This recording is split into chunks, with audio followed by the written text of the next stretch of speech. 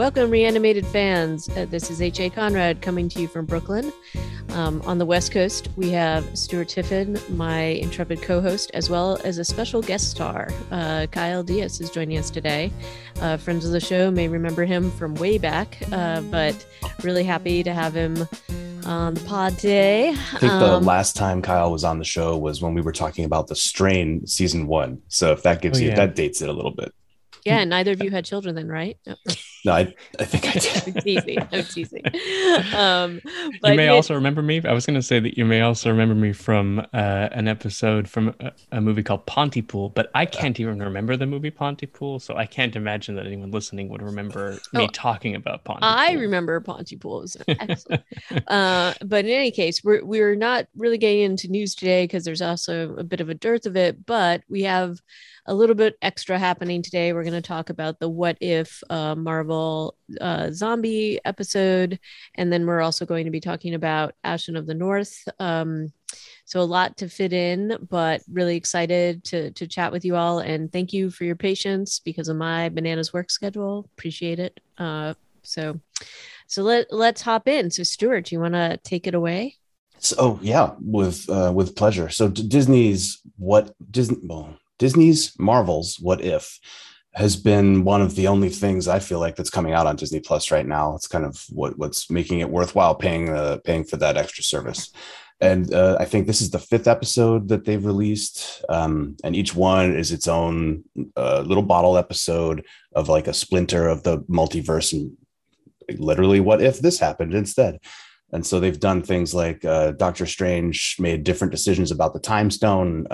T'Challa was actually Star-Lord, etc. And then in this one, the conceit, I think, is like a little bit comically brief. They just said, "What if zombies?" And I guess there's a bit of a joke there that it didn't take much to convince the writers' room that they could go for a zombie episode.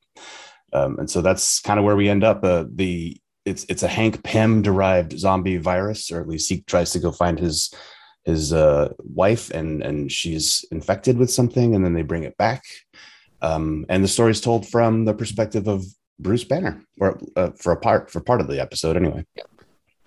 But I should also point, we talked a little bit about this before, that there were, graphic novels about the zombie theme, and, we have the multiverse and things going on. And a lot of people were making, pretty, negative assessments that they weren't going to go as dark as they did in the graphic novel storyline. And I would say that some of these storylines are pretty dark, especially for the MCU and what we've been seeing, at least, in general. There's been a lot of reality, but these are pretty dark, if you ask me.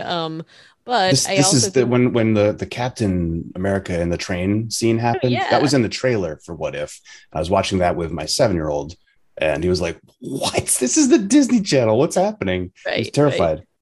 Right. And so I definitely think it's pretty dark. I will also point, I think that the animation is amazing looking. I really am enjoying that part of it tremendously. It looks incredible to me. Kyle, did you get to watch it, and what are you thinking? I've only seen a couple of the other episodes of the What If series so far, and I kind of love that the Marvel Cinematic Universe is just following the comic books and just totally disappearing up its own, like it's just marvelous to me that we now have a series that's like, hey, all those movies that we wrote, what if we wrote them like slightly differently or something? Like, it's just the meta-ness of it is just really charming in its own weird way, that they think that people are so desperate for Marvel content that we'll watch essentially like remixes, and yet we totally will. So, I guess they're right. Definitely will. Yeah. And I will say, like, one of the things I was impressed by, in addition to the animation, was the writing. I thought was like super solid.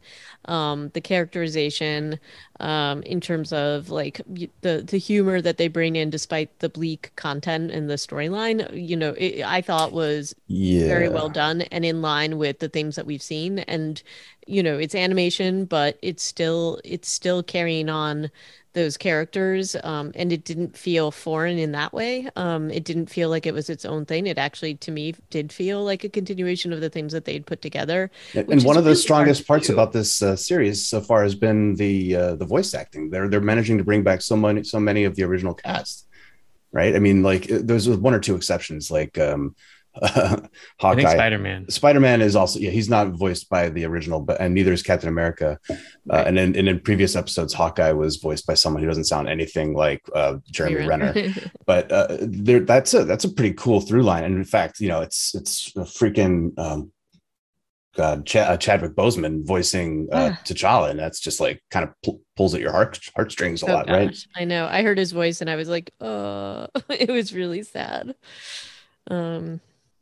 I guess But I'll disagree with you just a little in that I thought this one in particular was a little tonally all over the place and kind of I guess I'm just too used to the stakes being lower because I found it a little bit unpleasantly grim and the humor kind of shoehorned in there. So it felt like a very, very bleak episode with some like random jokes kind of tossed in. And it just kind of ping ponged back and forth a little bit. The only time that I laughed really hard was when giant wasp like was holding onto the jet and then they get away and she just picks up some zombie and chucks it That like was so funny. far and it bounces off the back of the plane. That was funny.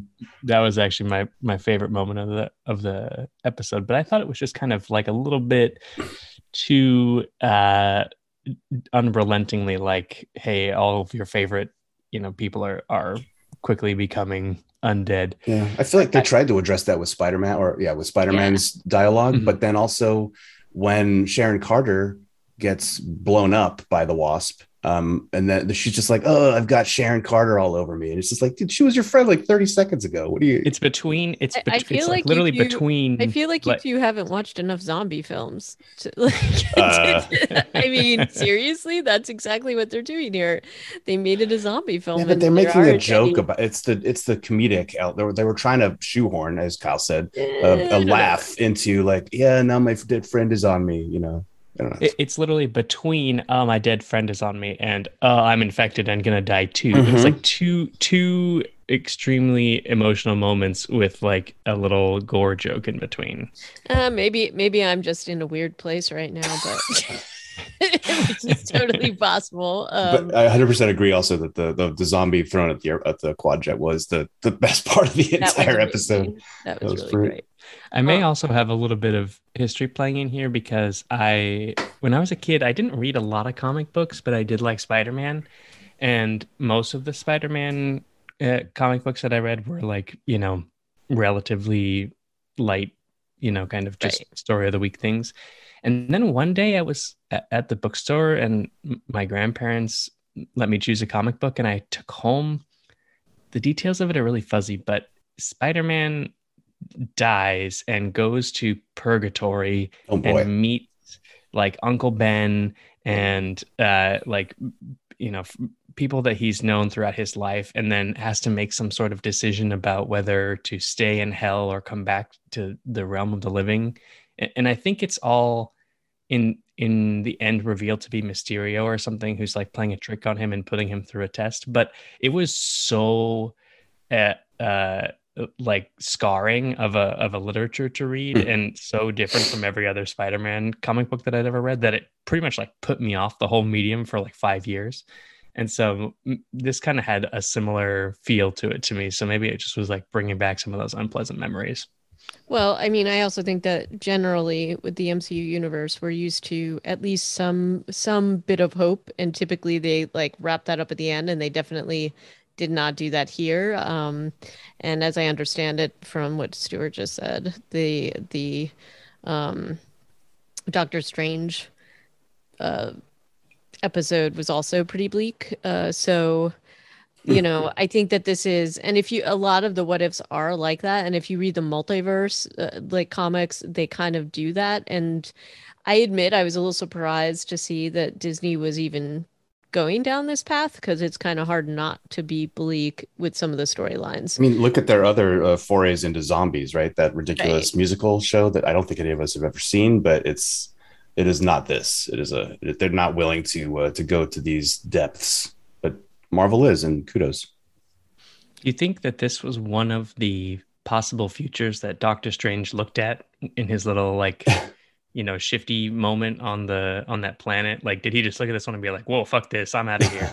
Like Probably. And also, there's the whole Watcher piece, which I'm assuming they're trying to tie in from the Loki, like that.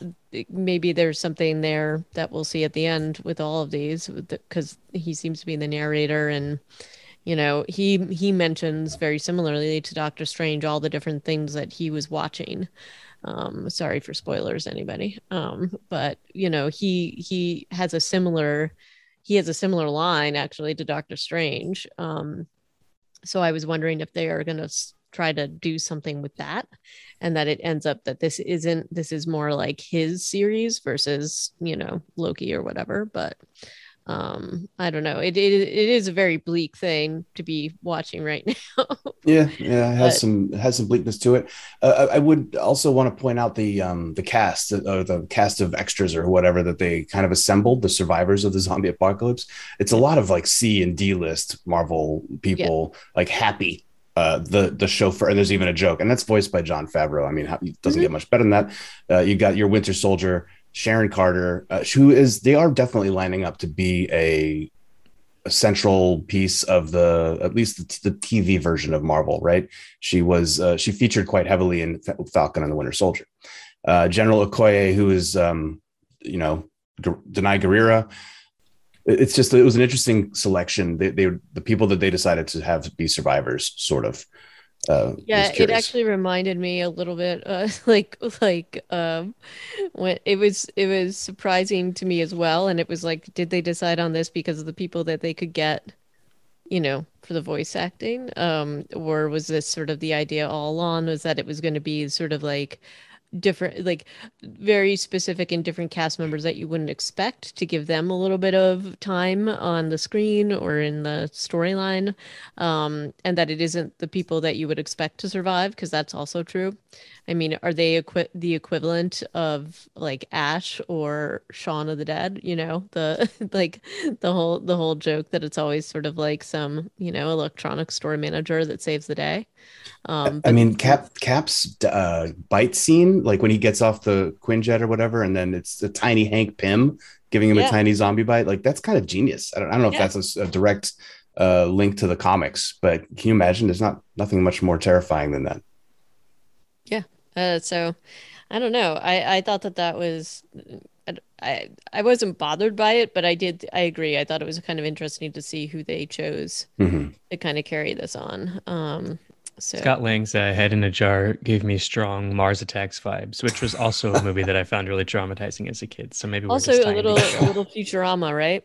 Too. Oh yeah, a little Futurama. And I will say, we haven't touched on him yet, but Vision and Wanda continue to be like the tragic pair of the Marvel MCU. That was the most moving subplot of the episode to me. I was kind of like, they never get to be happy. No matter what universe, it doesn't seem like they get to be happy. That's rough. It's like the younger sister in Downton Abbey. She's never allowed to be happy. So they're like the tragic romantic couple of this universe. Strong Downton Abbey pull for our zombie podcast, but hey, I got to do it. I got to call it as I see it. So I'm sure we're missing some valuable other insights here, but anybody have anything else that was like a real standout from this episode? I did like seeing Thanos' crew get owned at the beginning of the episode.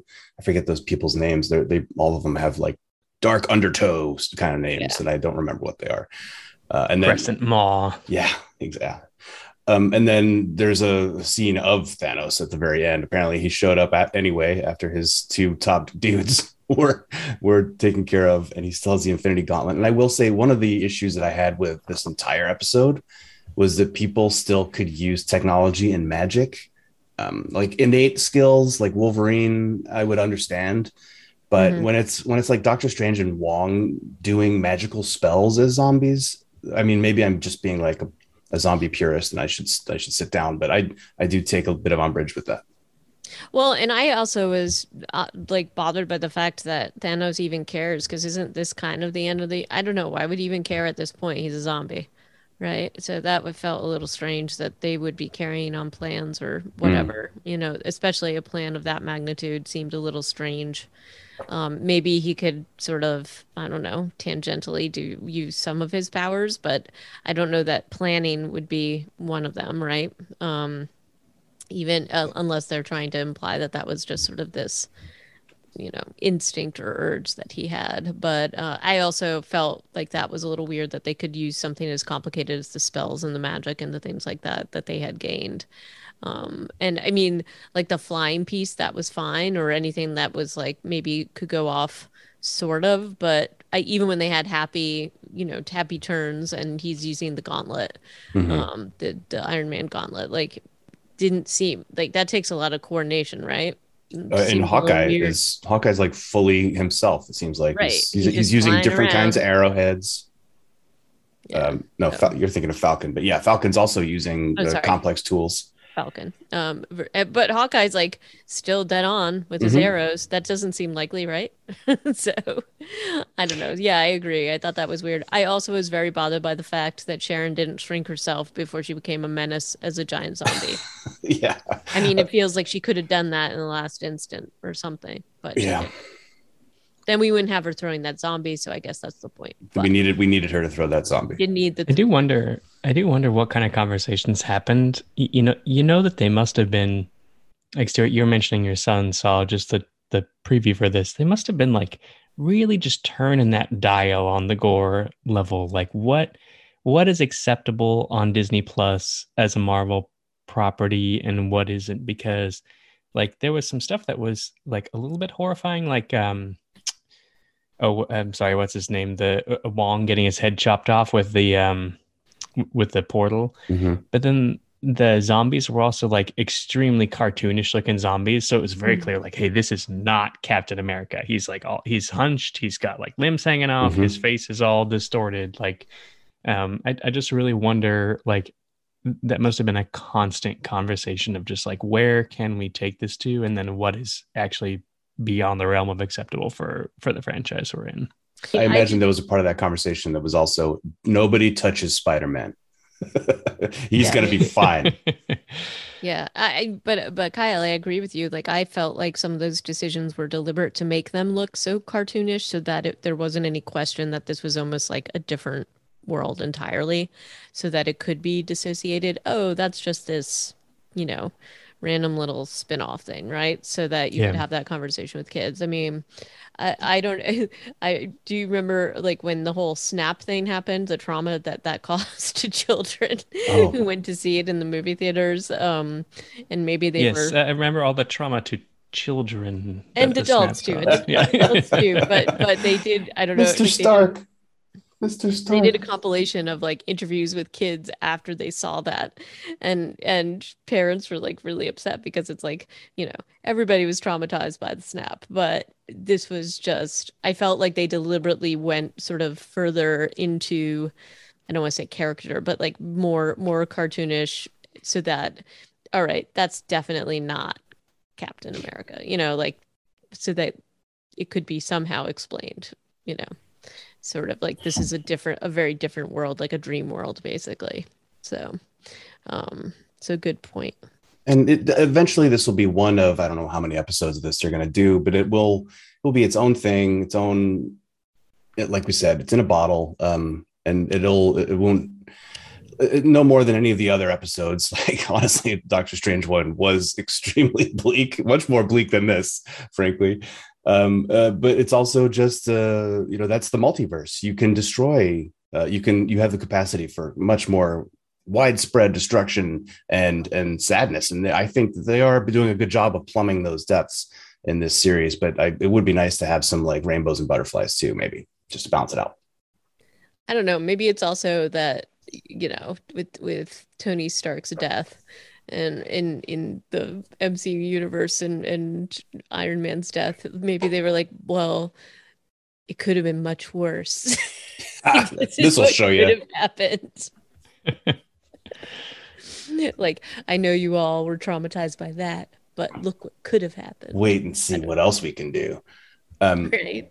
So I think that we've talked this out. This is good. Should we move on to the second part of our episode today? Sure. Kyle, do you want to give us a bit of your background with the show Kingdom from Netflix? Sure. So I thought that I had watched all of the first season of Kingdom, but I was surprised when I looked at my Netflix history that I actually watched like the first 4 episodes of the first season. So that's my next task after now watching Ashen of the North, is to go finish that up and check out season 2. It was one of those shows that I like really, it grabbed me and I enjoyed, and then like something happened, like something else big came out, or like I don't know exactly what the the distraction was, but I just kind of left it and never came back to it. So I was pleasantly surprised to have a reason to revisit that world again. But I remembered enjoying the show, but I'm coming to this with kind of no background of the second season, or even, kind of a sense of what the completed story is. So that's kind of where I'm at with the Kingdom universe. Okay. So then Ashen is a prequel, and I thought it was a movie, but it's described everywhere else as just a special episode, the 13th episode of Kingdom. So in only seeing the first 4, you've got 2 more to go, I guess. I don't think that that's what's beautiful about Ashen, is you don't really have to have seen Kingdom to get it. I mean, there's a bit of a, I know it's coming sort of feeling, but they really in Ashen have a kind of a gentle approach to their zombies. They tease them out. Their introduction comes quite late in the story. And really the characters, as far as characters go, there's 1 or 2 who we've seen before in Kingdom, and 1 in season 1, 1 in season 2. And that is, also, we need to give our regular Kingdom disclaimer that we can't pronounce Korean names. So very sorry. We'll do our best though. Of the antagonistic Cho Hae-won clan, you've got, what's his name? Cho Byam-il is in Ashen of the North, and he is the royal commander of the guards who gets killed in season 1 of Kingdom. I don't know if you guys recall, he was the one who was in charge of a bunch of dudes who were chasing down the crown prince so that they could bring him back to the capital and probably kill him. Yep. And then the other character who is in here. Oh, there's 2. There's the Dr. Lee, who's the king's royal physician, but he comes in way at the end of the episode. And Min Chi Rock, who I didn't realize was actually in season 2, but he is the commander he's in charge of the royal commandery and has a fairly significant role in season 2. And he's a very significant character in this project. And otherwise, it's kind of all new people, and that's what's kind of great about it. To watch it a little bit, if you're not totally caught up on Kingdom, you can totally get away with that. Well, and it also gives, like, you can get away with it, but if you are watching or have watched the other seasons, it gives some context to some of the things that we saw happen. So that's kind of nice too. And a little bit more of sort of the whys of why this whole thing sort of got kicked off. But it's definitely like sort of like a classic revenge tale, betrayal, revenge, all of that. I think that the main actor who plays Ashen, Gianna June, is really, really good. And as the adult Ashen, there's also a child actor who plays her in the beginning. But she really, it's like, it really just takes her down to sort of like the bare bones, like very, very sort of classic tale of somebody that's been completely wrecked. Has a lot of things going on. She has some guilt going on, but she also really wants to avenge her father's death, who she feels, and she's correct, has been mistreated and was betrayed, though she doesn't even understand to what level he was betrayed until much further in. but she really, the woman who played like Gianna June, I think does a fantastic job, and also the transition from her as a child to an adult I thought was great too. Oh, that scene is worth a conversation just in itself. Like Yeah, they yeah. do the aging up and training montage in kind of a different way, I feel like, in this product.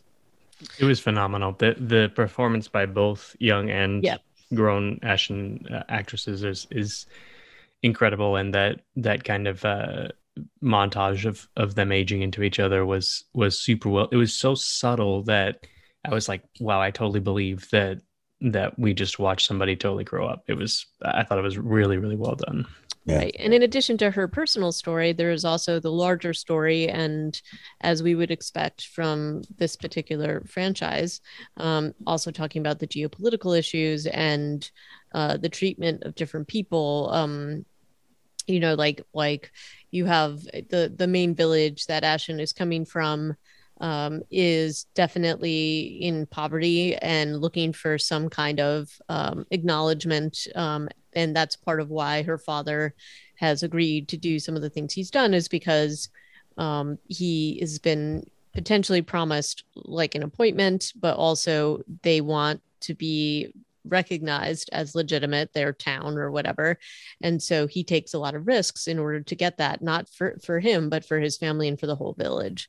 And there's a lot of layers here of, or at least one layer of metaphor here of these people who are ethnically Jurchen, but geographically Joseon, if Joseon was willing to give him that appointment to the government. But so yeah, there's a, yeah, as with anything that these guys are doing. I saw one thing on Reddit that was like, Kingdom is basically just a metaphor for COVID and how the United States has been handling it, which I thought was kind of hilarious. But there's always with any kind of Korean zombie project, you can always just start feeling those bits of metaphor kind of poking around the edges. It's kind of fun. Right. I would also say that, like, just to take a brief tangent here, like even just the opening crawl of this movie, like the kind of the opening introductory like text that flashes on the screen, it, like, set me on a Wikipedia spiral of trying to figure out who all these different factions are and what they're doing. That filled me with so much anger about the kind of like Eurocentric education that I had, because I'm like, I don't know anything at all about Korean history. And the Joseon Empire, as I learned yesterday, so I'm not like some great scholar on it or anything, it lasted for like 600 years and was super important to the development of that whole region geopolitically. And it's like, how much time do we spend on the Ottoman Empire, which had essentially the same territory and lifespan? And then this just like it really was just like, wow, there's whole just huge segments of not even distant world history that I'm totally clueless about. So it gave me a lot of kind of anger about how my whole education and focus was raised. And you don't have to understand truly everything that goes on here, but it did add a little bit of enrichment to the story to just do that initial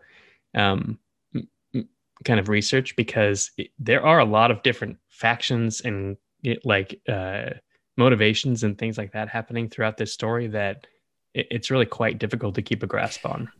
Well, we had a similar experience when we first started watching Kingdom, and you can go down that rabbit hole, and it's dense history, and it's so interesting. And agree, Kyle, like I didn't know any of it. And then to get really into the nitty gritty of some of these stories, it's just kind of just not even having even a hint of the knowledge of it, right?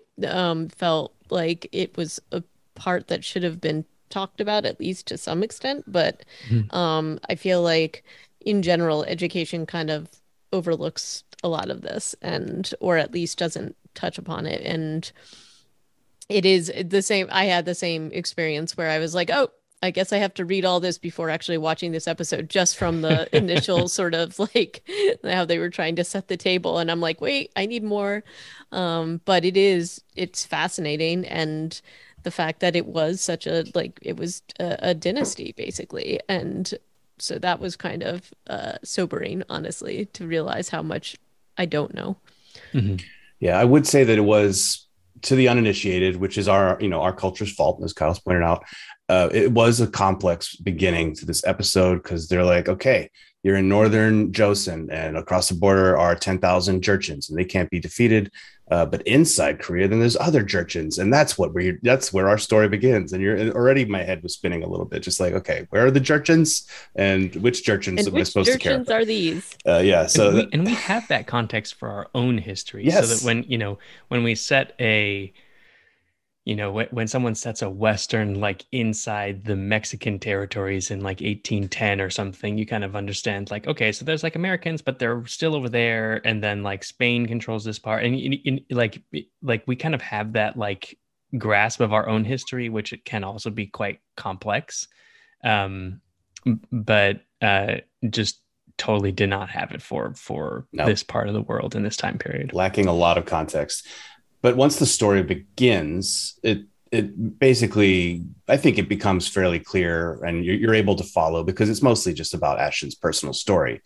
Her father's relationship to the Jurchens across the river is a little bit more complicated, but he basically explains it in very simple terms because he's talking to her. She's a child, so you get the sense of why he is doing the things he's doing, even though that first scene of him, he's a butcher and he's getting treated very poorly by what we assume is a fancy Joseon lady. She spits at him, even, like, it's gross. And then he picks up the floor meat that she has thrown on the floor and says to the rest of his neighbors, like, looks like meat's back on the menu, boys. I mean, I don't think that was supposed to be comedic, but I was like, this is. Sure. I'm sure the hygiene standards are lower back in those days. I think it was supposed to be a little comedic, but also it was like he just butchered the animal. Yeah. So the fact that he's now just touching the meat that he had just butchered is kind of weird, and that she was that upset about it. But it's okay enough for her to come and get it from him. And I did think that the setup in terms of just showing the poverty and showing that even this like hunk of meat meant that this entire village got to eat was a really just an excellent little storytelling device. There's a little parallel there to season 1, right? Because they basically find some meat in the form of Danny, I think, the dead medical student, and make a stew. And here we have almost a complete similar shot of these happy villagers eating this new stew of deer meat. And I'm trying to remember if we'd already seen if the deer scene had already happened. Yeah, it had. It opened with the deer scene. Yeah. And so we were already a little bit sketchy about deer. I was filled with dread. I was like, oh God, please, nobody on this show ever eat any soup, because like I just have flashbacks. I thought we were coming right out of the gate with this whole village getting zombified. It turns out that would happen a little bit later. I was also impressed with, again, and this has been the same across the whole series, but the costuming, just showing the sort of level of survival that it must, that survival instincts it must take for this little village to kind of carve out an existence, just in their. They did an incredible job with makeup and with muck, honestly, with mud and just, and then showing the costuming and Ashton especially all throughout this whole movie, it like what they're showing her go through just to like that it's really a struggle. And even before she gets there, this is her existence in the village, and everybody's like. It's a really difficult time to live, basically, and to show that poverty. I just think that they did an excellent job at setting this stage. And again, there were the hats, but those come later. So those hats. I agree that the production values were phenomenal across all layers of filmmaking, with one huge exception. And I'm curious if you guys thought this as well. Go on. Was there anything that stuck out to you as being like, boy, that was really poorly done? I mean, I knew that the CG animals were CG, but I did also recognize that they were good CG. Yeah, I thought they were. I totally disagree. I thought the animals were terrible CG. They moved totally wrong, especially the deer. Like even before it gets zombified, I was looking at that deer and I was like, that deer is not walking like a deer. it is walking already like some sort of predator animal. So I thought that the creature CG was pretty for it. They were trying to do some really ambitious, like, Life of Pi level stuff. But I still was like, boy, this is rough. I mean, the tiger was okay because they didn't show too much of it most of the time. And I would say that my threshold, my barrier for deer CG was created by Walking Dead in that one circus scene where Rick sees a super fake deer. I don't know, HA, you might remember this one. We certainly made fun of it on the podcast. And Kyle, you might have stopped watching Walking Dead by the time. That does not ring a bell for me. Such a bad CG deer. It was really bad. This, by comparison, this is definitely reminiscent of that. And I agree with you, Kyle. But I also was I forgave it a little bit because I was like, if you have more money to put into hats, I'm on board. Like, you don't put in CG, you just put it into the hats. I guess I'm also happy that they didn't trim that for budgetary reasons. Like, I guess it would have been easy to look at this script and say, oh, we can't do this, so let's cut back on the like animal portion of this. But I thought that it kind of drove home how close to the wilderness this village truly is, to have such like a interplay with the natural environment and the creatures that live in the forest and occasionally hunt the people in the forest. So I didn't have a problem with it from a story perspective, and I'm glad it was there, but it was like, oof, that's a rough animal right there. Okay. Yeah, and I mean, they tried to hide as much as they could, like doing the sort of very quick edits and shots and in the dark for them, in the forest and whatever. But I feel like the deer was the most glaring, horrible piece of that. The tiger was horrible. I think is okay. I mean, you guys, you're welcome to your opinions, of course. I didn't like. It like the uncanny valley was just there full. It just was not moving, as Kyle said. I don't think it was moving well, and it was already like, oh, this is a creepy little deer before it even ate the stuff. It was always a creepy little deer, that's for sure. But I do, the one bit of storytelling where I was like a little, I don't know, and it fills in a little bit later, is that, the story that they have put out about the tiger sort of being the cause of the deaths of the wild ginseng gatherers. A tiger does it does show itself. It is a freaky deaky tiger, and yet this group, like, that they're like, we'll still avenge, even though they've been confronted with this extraordinarily bizarre thing. Mm-hmm. So that was the only sort of bit of storytelling I was a little uncomfortable with. They were so stuck on their revenge story that they couldn't justify a zombie tiger. Like, that was just, and I kind of get that. Like, I guess that was the one piece where I was like, but anyway, but overall, I thought that the production value was great. And I can forgive that. I just think that, especially the budget that they have expended. And also, I mean, the other part of this is that kind of animation takes so long that maybe they cut some corners. That may also have been part of it as well, just to get this out there, because it already had been, I mean, COVID had caused a lot of delays in general for other things. And maybe that was a piece of this too. I don't know for sure, but that seemed to be potentially an issue too. And they were just like, oh, let's just, we'll just do this, and good enough for government work.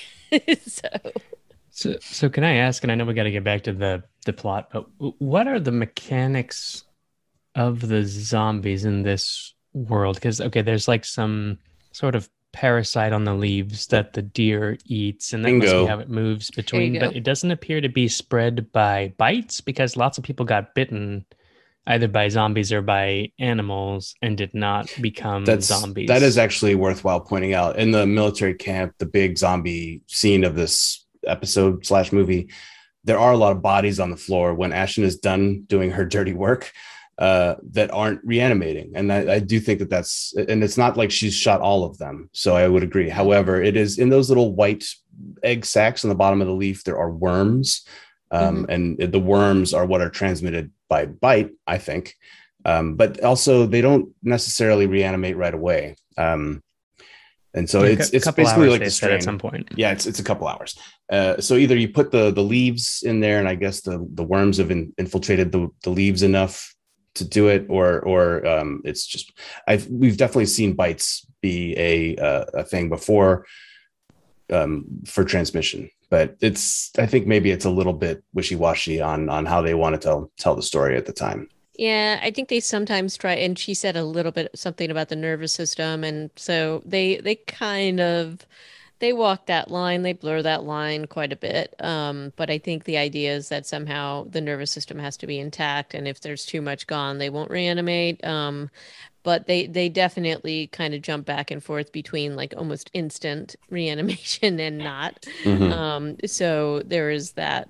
It's definitely they don't always stick by the things that they've set up. And then there's the whole water piece with the worms too, where you can, you know, drown somebody. So can we talk a little bit about the tiger hunt? That scene. I know we don't have to go through every part of the plot, but I think that's like a really good early scene before when Ashton basically is still a little girl.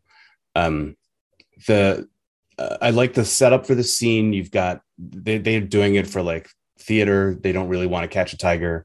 This is all just to get the Jurchens across the river to not be mad at the Josens is kind of what they're doing, because they've already deduced also that it was a Cho Hae-won D-bag who murdered them all, right? Like, so they're trying to, that's your nod to Cho Hae-won clan being jerks all the time.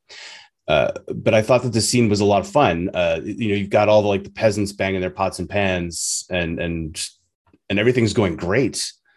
Until the tiger decides not to act like a tiger. And I thought that they kind of set that scene up well. And then they did some nice not showing the monster work. And that, did you guys enjoy that scene too? Yeah, I like that too. And I also liked that, well, they also seemed semi-surprised that there was an actual tiger to some extent and that it was acting weird. But I liked how they had the hunters who were sort of like, all right, they're just there to sort of drive it and we're gonna, drive it to a certain place. And then once it was very clear, because it started attacking, that it was not acting like a normal tiger, sort of the elite guardsmen were like, okay, call him back and we'll take care of this at this point. But I liked the choreography of the scene. I liked the difference between the elite trained soldiers and the sort of like layman hunters. I liked the little noisemakers they had. I thought that was like a really interesting thing to show. I loved how quickly everybody was ready to get out of there when he blew the horn. Like all the normal folks were like, okay, not sticking around for this. Let's just turn and sprint back through the forest, because that's exactly what I would have done the moment anyone gave me any cover to do so. Yeah. And not just run, but screaming, run exactly. Screaming down the hill. No, that was great. And then you kind of get introduced to the Jurchen, the Peijioi Jurchens as being these super badasses with their little knives and their lack of fear. And there was that scene, that kind of showdown in the field where Tiger gets his comeuppance, but not before taking out a few, highly trained soldiers. But that also leads us to that scene where the Jurchens are just really unwilling to accept a tiger. Even that tiger has killed 16 of their buddies. And we won't learn it right then, but that's when the kind of deal is forged that defines the rest of Ashen's life, right? Because they basically they blame the settlement village and kind of trade that for kind of life for the folks the ginseng hunters who died. Yeah, and I know that they set it up in the introductory crawl of 10,000 Jurchens can't be beat sort of stuff, but it does feel like Chi-Rock, the guy who makes that deal, the commander of the Joseon forces, is in a real hurry to not get into a fight with these Jurchens. He's willing to throw away an entire village, but of course they're not Joseon. So yeah, maybe the arithmetic makes sense, but the show does a good job of making him seem noble and upstanding, because he stands up to Byam Il earlier on when he's like, "You killed those Jurchens, you big jerk." And is like, this is a warning, don't do it again. But then when push comes to shove, he is all too eager to sell out Ashen's whole village. Right. And then I did love, especially, it was a slow burn in the beginning. But then it finally, like when it starts like really moving, and when we see Ashen, we've seen her trained, we've seen some of the things that she has gone through, including like sexual assault and all sorts of things to basically, she's serving as a spy in order to get vengeance for her father, and she thinks that she's being helped to do this. But then I thought that they did a great job at turning the story on its head when she, discovers that, first of all, her father is unfortunately still alive and has been tortured all these years. But then her plan to just basically, the vengeance is hers basically, and just taking like all of those scenes and just showing how this all unfolds, I thought was just excellent in terms of the cinematography, and then of course the big reveal at the end, which I don't know, do we want to spoil that for people? um Well, but this that's what also we gives, do. I That's mean, what we're we gonna do. we're gonna spoil it, for all of you. Don't listen to the end of this right now if you. HA, I don't know if you recognized him, but the chief of the Jurchen army, Adagon, I think is his name, his character's name. He is played by an actor who I thought was quite familiar looking. It turns out I know why. Dude's name is Ku Kyo Hwan, and he was in another Korean zombie show movie that we've seen recently, which was Peninsula: Train to Busan.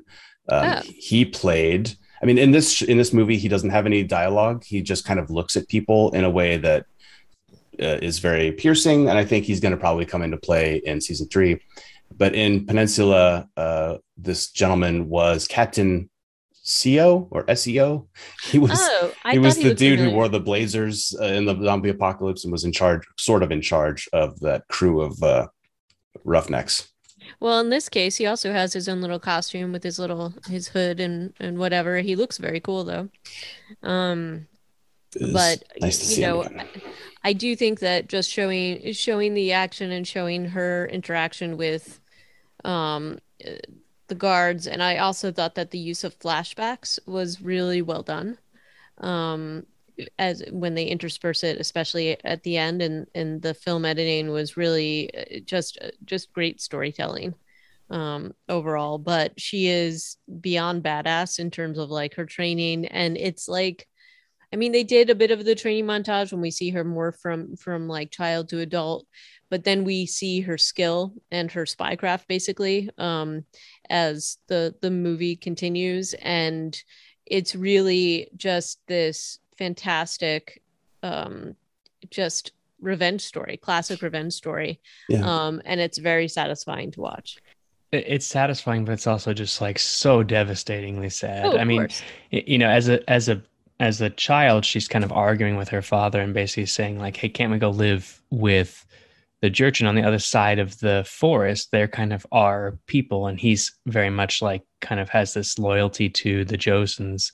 And then I think, for those many years while she's kind of living amongst the Josens, she's got this whole like idea in her head that the Jurchens murdered her village and her father, and so now she's with the people who kind of at least semi have her back, and that's her kind of conversation with the commander where she's like, avenge my loss basically.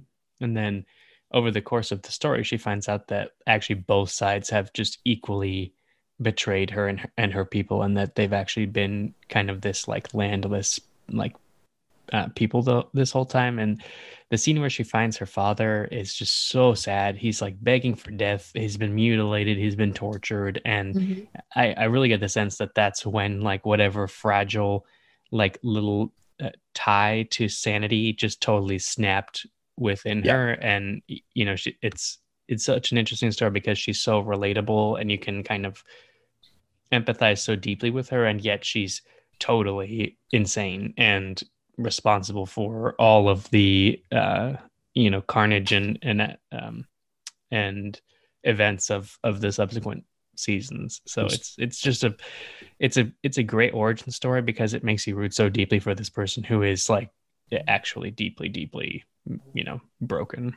I get very strong Anakin vibes from her finding her dad in the tent, and then she kills him, but then he is killed or dies like Anakin's mom, and then she turns to the dark side. It's like it is pretty much it's right there, but she doesn't really even have the proof that the Josens did this yet at this point. But she goes back to the camp. She sees them leaving. Like She-Ra and the other soldiers going south to help the war effort, I guess against the Japanese maybe. But one of her first acts when she goes back into the fortress is to murder one of the Joseon guards. Like she actually has already kind of tipped over before she gets the proof that She-Ra sold her dad out, which I thought was kind of interesting too. But like you're saying, Kyle, like this trauma of finding her dad, doing the thing she has to do after everything she's been through. And honestly, I feel like the rape element of this story is really bleak, and it does not, I don't think, get enough.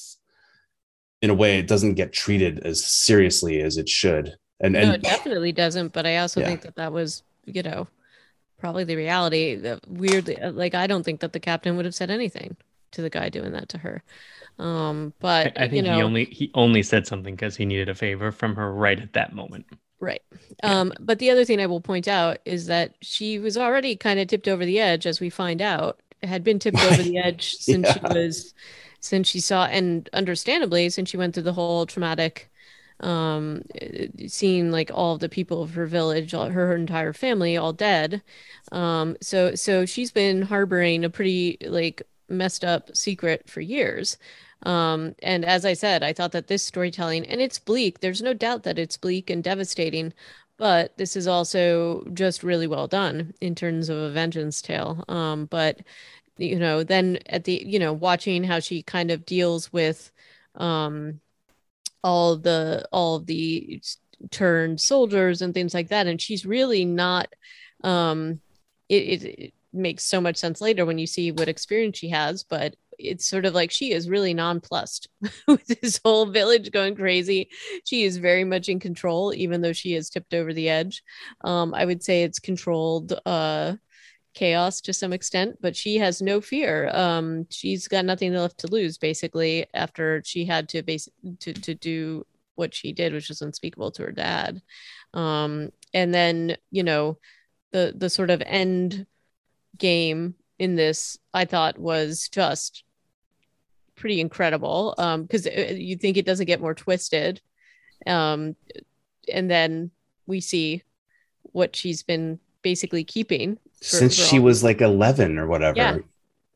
So think about that, because I mean, she had to basically, and this is the big spoiler we were referring to earlier, but basically she turned her entire village into walkers with the plant, and has been keeping them all chained up and feeding them all of these years. And she's got this weird little crazy narrative. So I think she definitely tipped over into the realm of even more crazy, but I would venture to say that she's been kind of crazy all this time.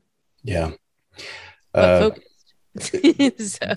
I thought that was pretty bonkers of a twist for the end. And also the fact that she's the one who gives the flower to Dr. Lee at the very, very end. And then she's shooting an arrow at Idagon. And I'm not sure where that's going to go, but I assume season 3 is going to have to deal with that arrow. As it doesn't feel like a smart move on her part. No. So I would say they were very accommodating of her in that moment, because it was really very dramatic of them to just all stand there motionless while she draws, knocks, and shoots an arrow. I was like, you guys could easily be moving, shooting back, like doing anything right now. Yeah. Strong, I guess that's Walking Dead season 2 vibes from the zombies in the hut. Wasn't that in the barn? A major subplot of season 2 was that they had all their loved ones in the barn that they were hoping to someday turn back. Yeah, very much so. Yeah, I thought the same thing, Kyle. Only better done, I thought. Yeah, I agree, and I guess it makes sense, but I'm kind of like, man, that's a long time to keep all these walkers secret up there in the forest. Like, you would think somebody would come through looking for scavenging or something. Maybe they did, and they got eaten, or people thought they were nuts or something. Yeah. I mean, it's a bit of a stretch to think that this little girl could have turned the entire village and had all this chain and was, yeah. But I'm willing to go along with it because Ashen then is just insane badass villain, and I do love this story for being a villain origin. And I'm kind of excited to see her build on that legend in the next season. We've talked about the chaos of the final kind of massacre of the soldier camp with everybody turning and kind of falling upon each other, and then the person kind of looking down on that is Ashen up on the rooftop with her arrows, just kind of calmly, either taking out survivors or taking out zombies that get too close, and then in the end kind of igniting this pyre. And she just looks so totally focused and in control and badass. She's never in any danger the entire time. You get the sense that all this is playing out exactly how she pictured it, and it is extremely satisfying to see these folks all meet their comeuppance. Wow. So I highly recommend this to anybody who's watched Kingdom, but even if you haven't, I agree that I think you could watch it separately and there would be no issue with it, but might encourage you to watch the other 2 seasons. And I think I have to rewatch season 2 before they go any further into this story. So, but nice having you on the podcast today, Kyle. Thank you for joining us. Thank you for having me. Thank you all for listening. And next time we'll be discussing Blood Red Sky. If you have any thoughts on Ashen of the North, please leave us a note at reanimatedpodcast.com. You can tweet at us, reanimatedpcast, or send us an email, reanimatedpodcast@gmail.com. And until next time, ciao. Thank you. Bye.